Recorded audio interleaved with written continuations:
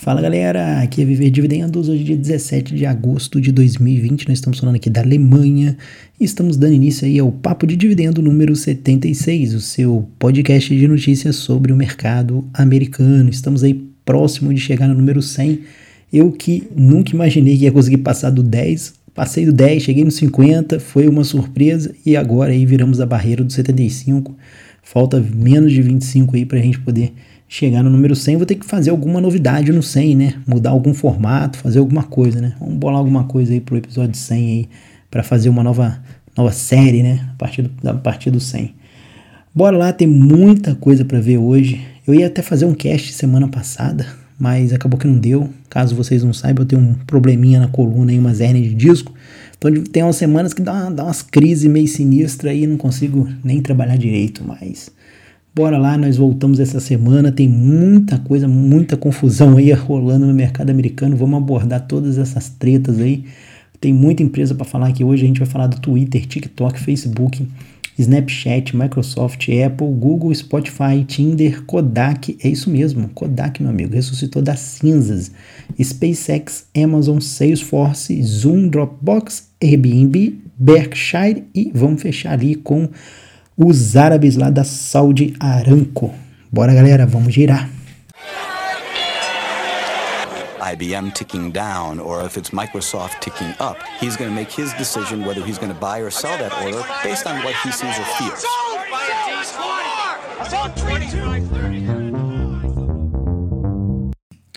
Bom, vamos começar falando aí das economias europeias, né? A gente teve alguns países aí que publicaram resultados econômicos, né? Dentre eles o Reino Unido, que foi um dos piores resultados aí da Europa como um todo. A gente teve a Alemanha, que teve uma queda de 10% na sua produção. Tivemos a Itália com 12%, depois a França com 14%. Rapaz, pra você ver, a Itália ficou fechada acho que mais tempo do que a França, hein? A França tá conseguindo ser pior. E a Espanha agora com 19% de retração na economia. Mas ninguém chegou perto do Reino Unido, que caiu 20,4% nesse trimestre, equivalente a uma taxa anualizada de 59,8%. É o pior impacto econômico do coronavírus nas economias europeias foi no Reino Unido, cara. E o detalhe é que ele tem sido o país com o maior número de mortes, né? E também um dos países com maior restrição, né? Acerca de lockdown, essas coisas, né? Então eles estão bem pegando pesado lá, mas parece que é aquela pedra que eu vivo cantando no Twitter, né? Isso não vai resolver o problema, só vai piorar.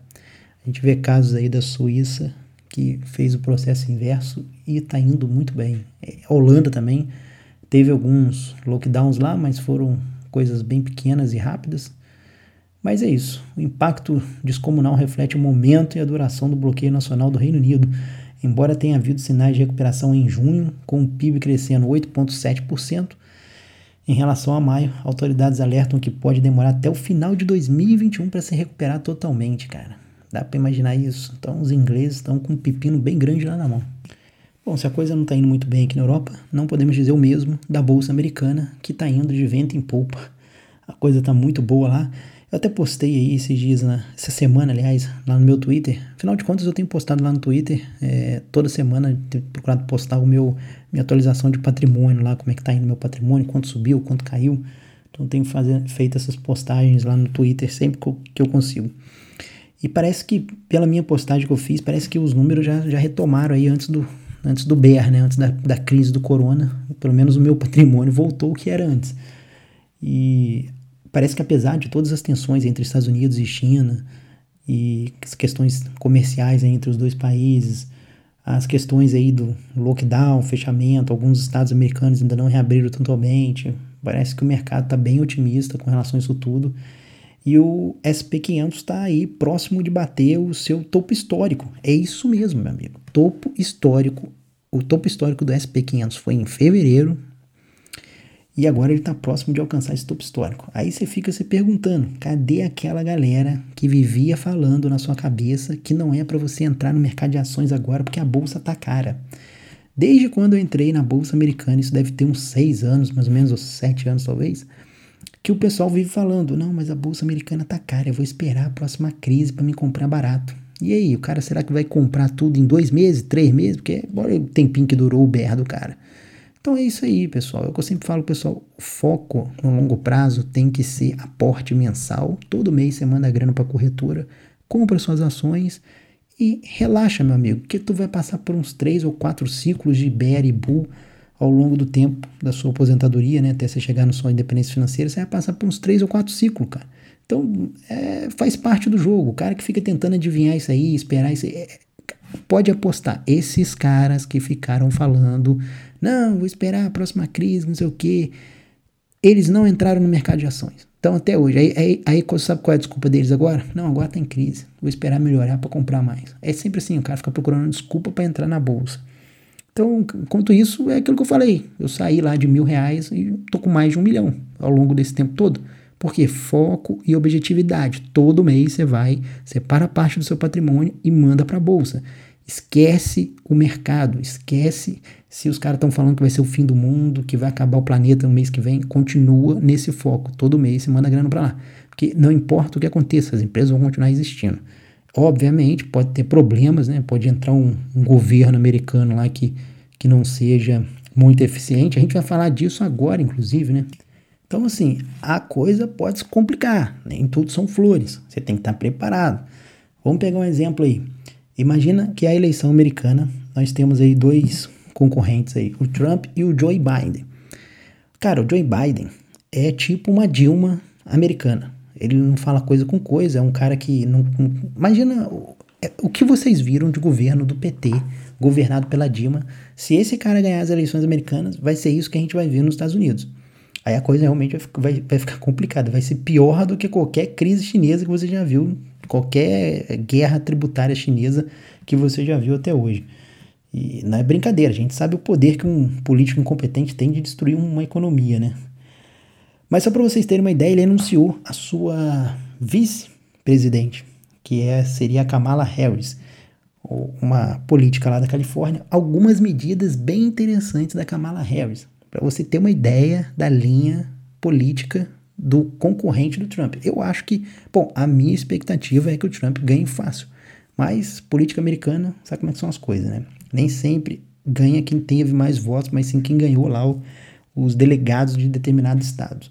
E, infelizmente, o Joe Biden tem alguns estados que tem muitos delegados, por exemplo, Nova York, Califórnia, que são estados muito populosos, tem uma quantidade muito grande de delegados, dá uma vantagem muito grande, então há um risco ainda eminente de que ele possa vir a ganhar, apesar do cara ser uma Dilma. Enfim, cara, espero que os americanos não me decepcionem com isso. Mas só para vocês terem uma ideia, ela defende, por exemplo, um aumento de salário mínimo de $15 por hora. Você sabe o que vai acontecer quando aumenta o salário mínimo, né? Vai aumentar o desemprego, vai cagar a economia só com essa medida. Bom, não para por aí. Ela é defensora de que as grandes companhias de tecnologia não podem ser grandes. Isso tem que dividir.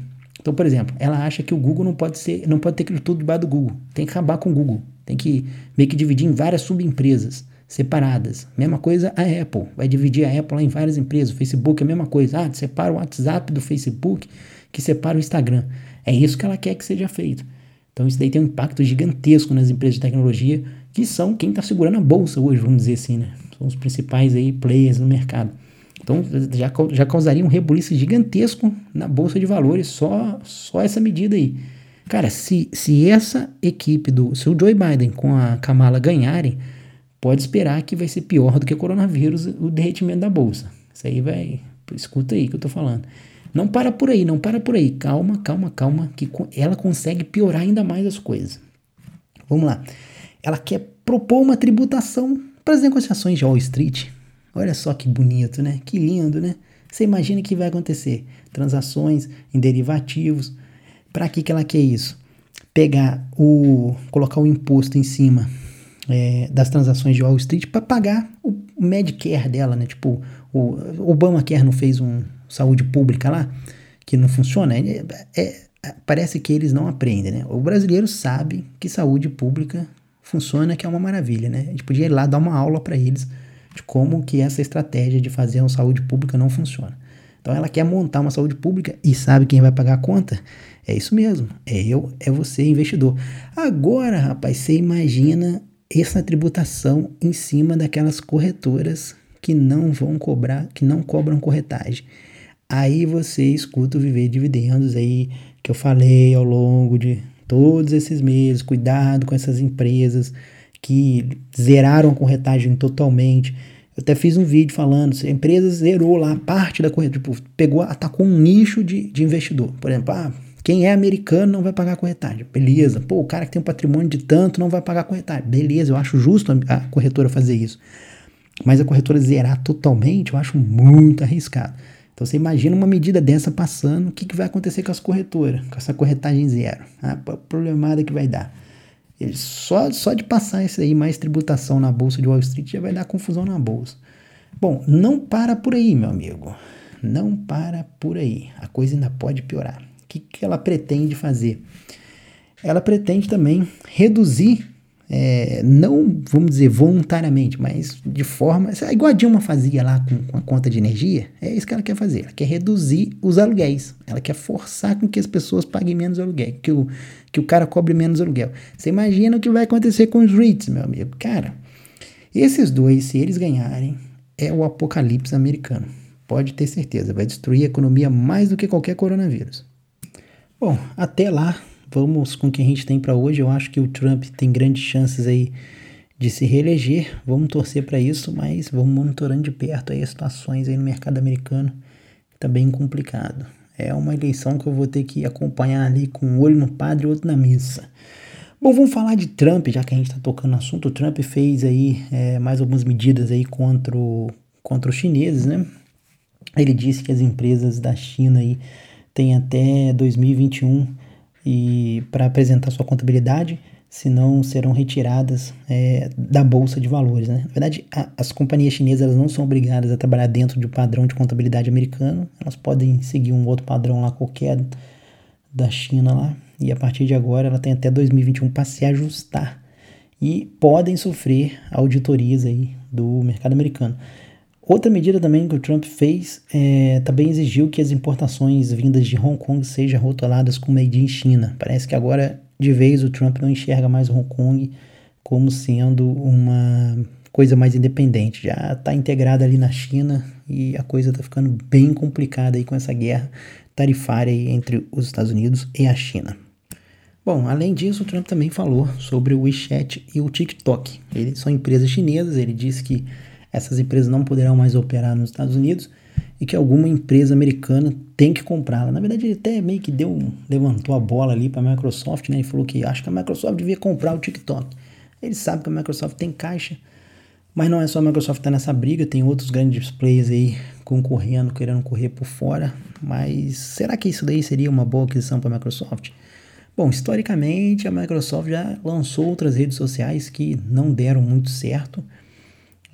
Mas também a Microsoft tem ali no seu case uma aquisição que tem dado resultado, que é o LinkedIn.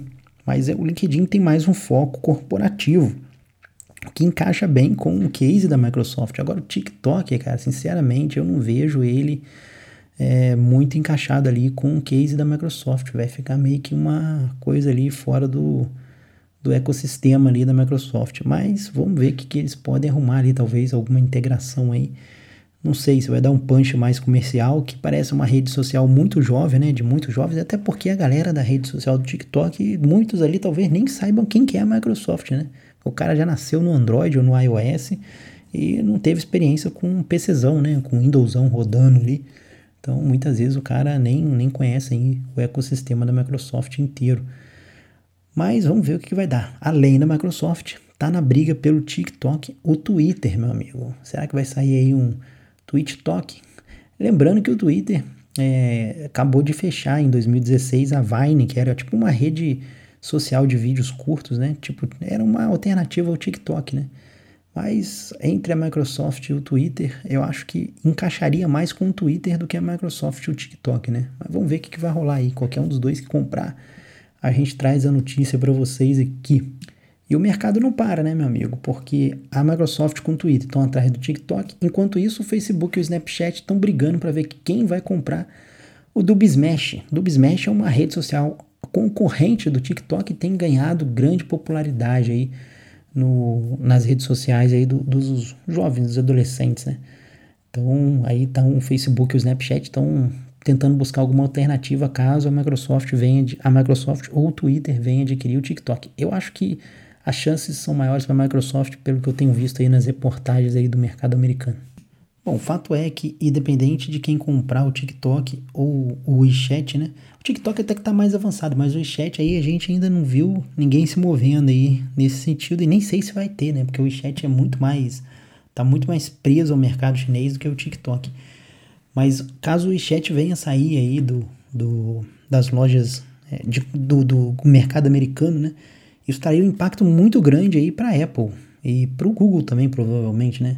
Cerca de 25% a 30% da movimentação nas lojas de aplicativo da Apple são ali através do WeChat, porque a Apple, ela é assim, meu amigo, tem metade do mundo, metade do resultado da Apple é o mundo, a outra metade é só a China. Então a Apple é muito dependente do mercado chinês. Você vê aí que um aplicativo que é o mais popular da China, o WeChat, sendo retirado da loja da Apple, perderia 25% a 30% de acordo com os analistas. Então seria um impacto muito grande. A Apple depende muito desse mercado americano.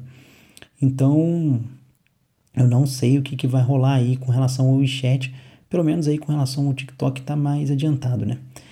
A Apple tem se movimentado com relação a essa questão aí problema aí entre a China e os Estados Unidos, essa guerra comercial aí, e tem procurado retirar suas fábricas da China, né? A Foxconn, que é uma responsável pela fabricação dos iPhones, né? Uma terceirizada responsável pela fabricação dos iPhones, disse que está com cerca de... que já retirou cerca de 30% a 25% da produção da Apple lá da China, levou aí para a Índia, para alguns países asiáticos, e ela disse que está preparada aí caso tenha algum problema de bloqueio geral, que ela vai conseguir manter a entrega dos aparelhos e ela vai abrir novas fábricas e já está planejando isso. Então aí é uma perda muito grande para a China, né? Porque são fábricas que funcionavam lá no mercado chinês, aí a China tem que repensar aí suas estratégias a longo prazo. Só vai acirrar ainda mais os ânimos aí entre a guerra entre Estados Unidos e China, e essa guerra comercial entre os dois países, né? Tem que ir acompanhando isso daí de perto.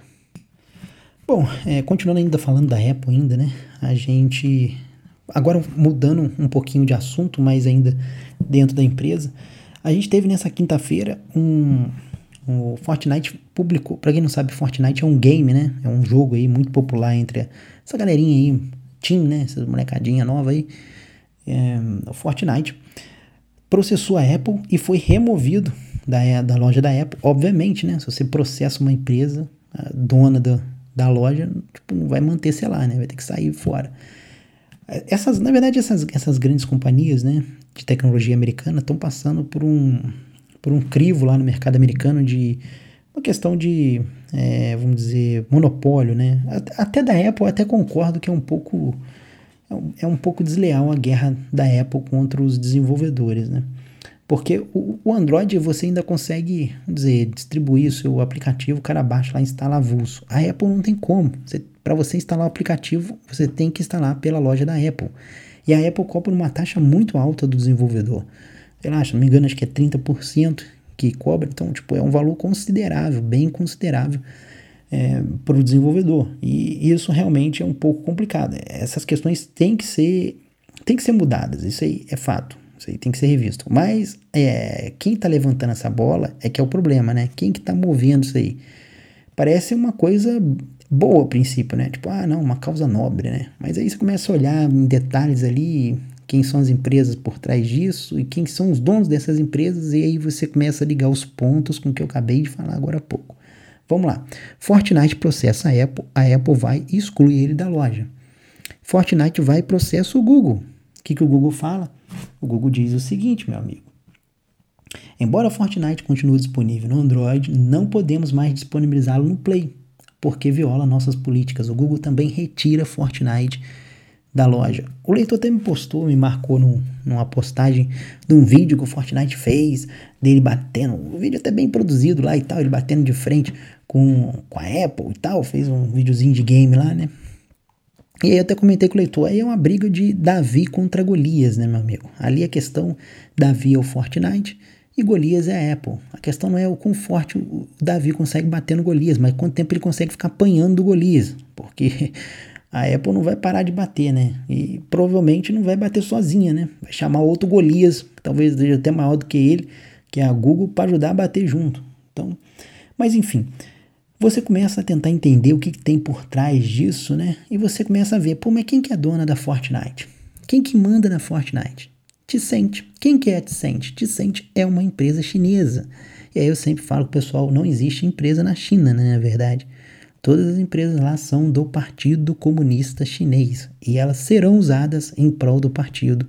Custe o que custar, meu amigo. Dando lucro ou prejuízo, zerando a receita, não importa. Então, beleza. A questão da loja tem que ser revista. É um monopólio que a Apple faz, mas em que momento isso? Justo agora que a Apple está retirando as fábricas da China, uma empresa que é financiada com capital chinês começa a bater de frente com a Apple? Sei lá, me parece uma retaliação para você, não parece não? O pior de tudo não é isso. O pior de tudo é você ver outras empresas querendo entrar de gaiato nessa briga, né? Tipo, Fortnite, beleza. A grana dele vem dos chineses, os chineses vão bancar ele, segurar as pontas dele. Mas e aí, cara? Imagina que você tem ação do Spotify. O Spotify tá querendo entrar junto nessa briga contra a Apple e o Google. Você imagina que você tem ação do Tinder, cara. O Tinder também tá querendo entrar nessa briga. Então, é isso que a gente tem que pensar, né? É complicado. Só sei que tá tendo muita treta aí com essa questão das lojas aí, tanto do Google quanto da Apple. Vamos acompanhando isso e trazendo mais notícia para vocês aqui dessa batalha aí. Vamos esquecer um pouquinho essa história de Google e Apple por enquanto. Vamos falar um pouco da Fênix. Você sabe quem é a Fênix? A Fênix é aquele ser que ressurge das cinzas, né? Vulgarmente conhecido na Bolsa de Valores como Kodak nesses últimos dias aí, né? Aquela empresa que estava ali esquecida, meu amigo. Ninguém lembrava dela. Só para abandonada. Kodak acabou, faliu. Para mim nem ticket mais tinha da Kodak. Mas parece que o bicho ainda está vivo. Ela fechou um acordo aí com o Trump, um contrato com o governo americano para fornecimento de alguns insumos, alguns produtos ali na questão do Covid.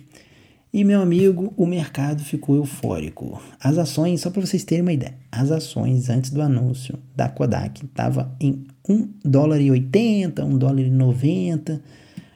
Quando saiu a coisa, foi para $37, cara. É 1.806% de aumento. Isso do dia 27 de julho para o dia 29. Cara, do dia 27 para o dia 29 deu 1.800% de aumento. Você imagina se você estivesse com toda a sua carteira na Kodak. Tu tinha ficado muito rico, muito rico, muito rico mesmo. Mas tudo que sobe muito rápido tende a cair muito rápido também, né? Do dia 29 até hoje, nós tivemos aí 81% de queda. Ela saiu de $37,94, que foi o topo que ela bateu, para estar valendo agora 7,15. Ainda tá muito, tá? Eu acho que ainda tá muito ainda. Mas o que aconteceu? A Kodak está sendo investigada aí vamos dizer assim, pelos órgãos reguladores americanos sobre uma possível, vamos dizer assim, movimentação suspeita de irregularidade antes desse boom aí que deu nas ações. E ela não conseguiu pegar aí um empréstimo, não foi autorizada a pegar um empréstimo de 765 milhões, que iria ajudar ela nas mudanças necessárias ali da sua fábrica para fazer a produção. Então tá meio complicada a situação da Kodak aí. Vamos vendo aí mais notícias desse caso inusitado aí com 1.800% de retorno em 2 dias. Coisa que eu nunca vi na vida. Eu vou postar o gráfico dela aí no comentário do post. Aí, se vocês puderem dar uma acessada lá no Viver Dividendos, vocês vão ver lá que viverdividendos.org. Vocês vão ver lá que tem lá um postzinho da Kodak. Aproveitando para falar do blog aqui, né? Para você aí que quer investir no mercado americano, nós temos lá o nosso Ex-Dividend. É um serviço de assinatura que a gente tem lá no blog, no qual a gente traz todo mês, eu prometendo trazer quase todo mês, né? Às vezes tem um mês que falha o outro.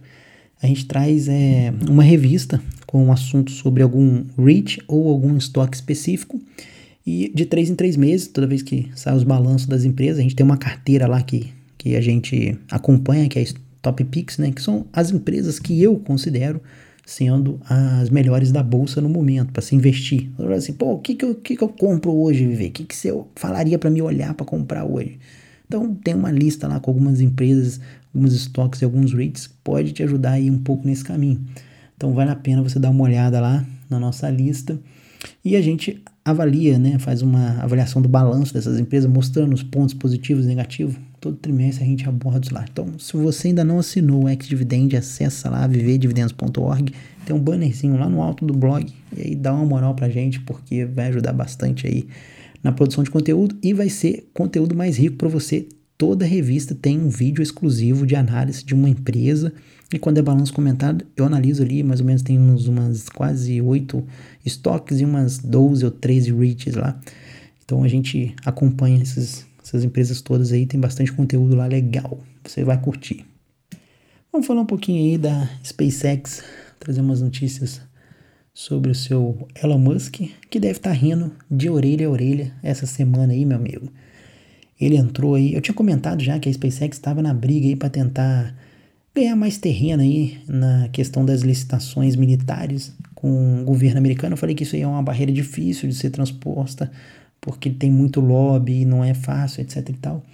Mas uma vitória muito importante aí para a SpaceX, principalmente aí para ajudar o seu Elon Musk aí, né, nesse projeto que ele tá de levar o homem a Marte, né? Então acho que isso aí pode dar um bom gás para ele aí nesse sentido. Bom, o que aconteceu? A SpaceX ganhou o contrato de lançamento de satélites do Pentágono durante a próxima década praticamente inteira, até 2027. Os próximos 30 lançamentos de satélite que vão ocorrer nesse período vão ficar no colo aí da SpaceX. Na verdade não é só da SpaceX, né? É um consórcio aí, uma joint venture entre a SpaceX, a Lockheed Martin e a Boeing, né? As três aí estão dividindo, a SpaceX vai ficar com 40% dessa fatia aí, e os outros 60% dividido entre a Boeing e a Lockheed. Eles ganharam aí da Blue Origin e da Northrop Grumman, que eram os concorrentes deles aí nessas licitações aí com o governo. Um contratinho bem interessante, são aí eles estimam aí que deve variar entre 4 a 6 bilhões aí no colo dessas empresas aí. Então, um ponto positivo aí para o Elon Musk, que deve estar feliz da vida nessas horas. Bom, se o Elon Musk está feliz aí, nós podemos dizer o mesmo do seu arquirrival Jeff Bezos. Eu sempre brinco aqui com vocês falando que o Elon Musk é o Tony Stark do mundo real e o Jeff Bezos é o... na verdade, essa alegoria não é minha, né? O pessoal na bolsa americana costuma falar que o Jeff Bezos é o... Rapaz, como é que é o nome daquele cara do Batman lá, o carequinha? Lex Luthor, do Batman não, do Super-Homem. O Jeff Bezos é o Lex Luthor do mundo real. A Amazon perdeu aí um processo na Califórnia que pode ser bastante impactante para ela, porque desde então ela vinha ganhando todos os processos que os clientes moviam contra ela e que a responsabilidade era de um terceiro, né? Vamos dizer, uma empresa ia lá, colocava o produto dela para vender no marketplace da Amazon. Aí o cliente ia lá, comprava no site da Amazon, tinha algum problema naquele produto, a Amazon não se responsabilizava por aquilo, era aquela empresa terceira que era responsabilizada. Uma cliente comprou um notebook, o notebook explodiu, parece que gerou queimadura de 3º grau nessa senhora lá de San Diego, e ela ganhou esse processo aí contra a Amazon, apesar de que a Amazon falou que, não, mas é uma marketplace, não me responsabilizo, mas a justiça lá da Califórnia puniu a Amazon por isso. Isso daí é muito preocupante, porque 60% das vendas da Amazon vem da parte de marketplace do e-commerce dela. Então, é bastante preocupante aí pro Lex Luthor aí. Bom, vamos falar da Salesforce. Salesforce está se dissolvendo aí, suas ações, né? Tá acabando com suas ações aí. Então, caso você não saiba, a Salesforce, o código dela é CRM, ela era dona, ou tinha pelo menos participações, né, no Zoom e no Dropbox. Ela investia nas duas startups que tiveram IPO na bolsa, né. A Zoom não teve melhor time para ela vender, né. Ela vendeu todas as suas 2,8 milhões de ações da Zoom, lembrando que ela tinha feito antes do IPO aí um aporte de 100 milhões no Zoom, e estima-se aí que, bom, desde de setembro aí mais ou menos, vamos pegar, Até agora o Zoom está com retorno de 171% de valorização nas ações. Estima-se que a CRM, né, no caso a Salesforce, tenha tido um retorno de 620% nessa negociação com a Zoom aí, já que ela havia aportado antes do IPO, né? Além dela, a Salesforce também vendeu as suas ações do Dropbox. Essa talvez não tenha tido muito retorno, né? Dropbox teve aí 9,33% de retorno ao longo desse período aí. Mas, enfim, agora a Salesforce não está mais nem no Zoom, nem no Dropbox. Rapaz, se o CRM, né, o Salesforce está com um bom time para vender, tem aí uma galera que talvez ou não esteja com bom time ou seja um sinal de desespero, né, meu amigo? O Airbnb disse que vai estar fazendo seu IPO aí, já pediu aí até o final do mês aí, os órgãos reguladores vão mandar os documentos para que ele possa ser listado na bolsa, né? Não é um bom time para isso, porque, só para vocês terem uma ideia, hoje o Airbnb está avaliado algo em torno de 18 bilhões, lembrando que na última rodada de negociação dele, ele foi avaliado em 31 bilhões, provavelmente essa queda aí por conta da pandemia. Então, para uma empresa que pretende atuar em nicho de negócio exatamente que está sendo afetado pela pandemia, não é um bom momento para se fazer um IPO. Mas é aquilo que eu falei, ou é um péssimo time, ou é um desespero muito grande. Bom, de toda forma, é melhor você observar de longe aí, mas o Airbnb deve chegar na bolsa aí nos próximos meses. Bom, se tem alguém que sabe de timing diferente da Salesforce, é o seu Warren Buffett. O oráculo de Omaha recomprou cerca de 5,1 bilhões de ações da Berkshire, que é a sua empresa. Lembrando que no primeiro trimestre ele havia recomprado 1,74 bilhões. Então ele deu um aumento muito grande aí nessa recompra de ações aí nesse trimestre. Apesar do lucro operacional aí do segundo trimestre não ter vindo aí muito bom, mas ele aproveitou aí o caixa que ele estava guardado lá e resolveu recomprar algumas ações aí da Berkshire. Bom, para finalizar nosso cast, vamos falar um pouquinho aí da Saudi Aramco, que é uma petrolífica, na verdade acho que é a maior petrolífica do planeta, na verdade é a maior empresa na bolsa, né? A empresa mais valiosa da bolsa. Se eu não me engano, acho que a Apple está próxima de chegar nos nos valores de ações da Saudi Aramco, só que a Saudi Aramco ela tem, acho que a maior parte das ações dela não é listada na bolsa, está na mão dos sheiks ainda. Então, se considerar isso, acho que vai dar umas 10 Apple aí, mais ou menos, de valor de mercado. Mas a empresa reportou uma queda muito grande nos lucros, 73% de queda, batendo aí 6,5 bilhões de lucro nesse segundo trimestre. Apesar dessa queda expressiva, ela foi uma das poucas petrolíficas que manteve o seu dividendo no segundo trimestre. A maioria das empresas grandes aí desse setor cortaram dividendos. O petróleo sofreu bastante aí por conta da demanda devido ao coronavírus, mas a gente tem destaque aí da British Petroleum, que cortou os dividendos, e também lá dos holandeses da Shell, que também cortou. A British Petroleum é inglesa e a Shell é holandesa, que também cortou os dividendos, mas os árabes mantiveram-se fiéis aí na sua distribuição de dividendos.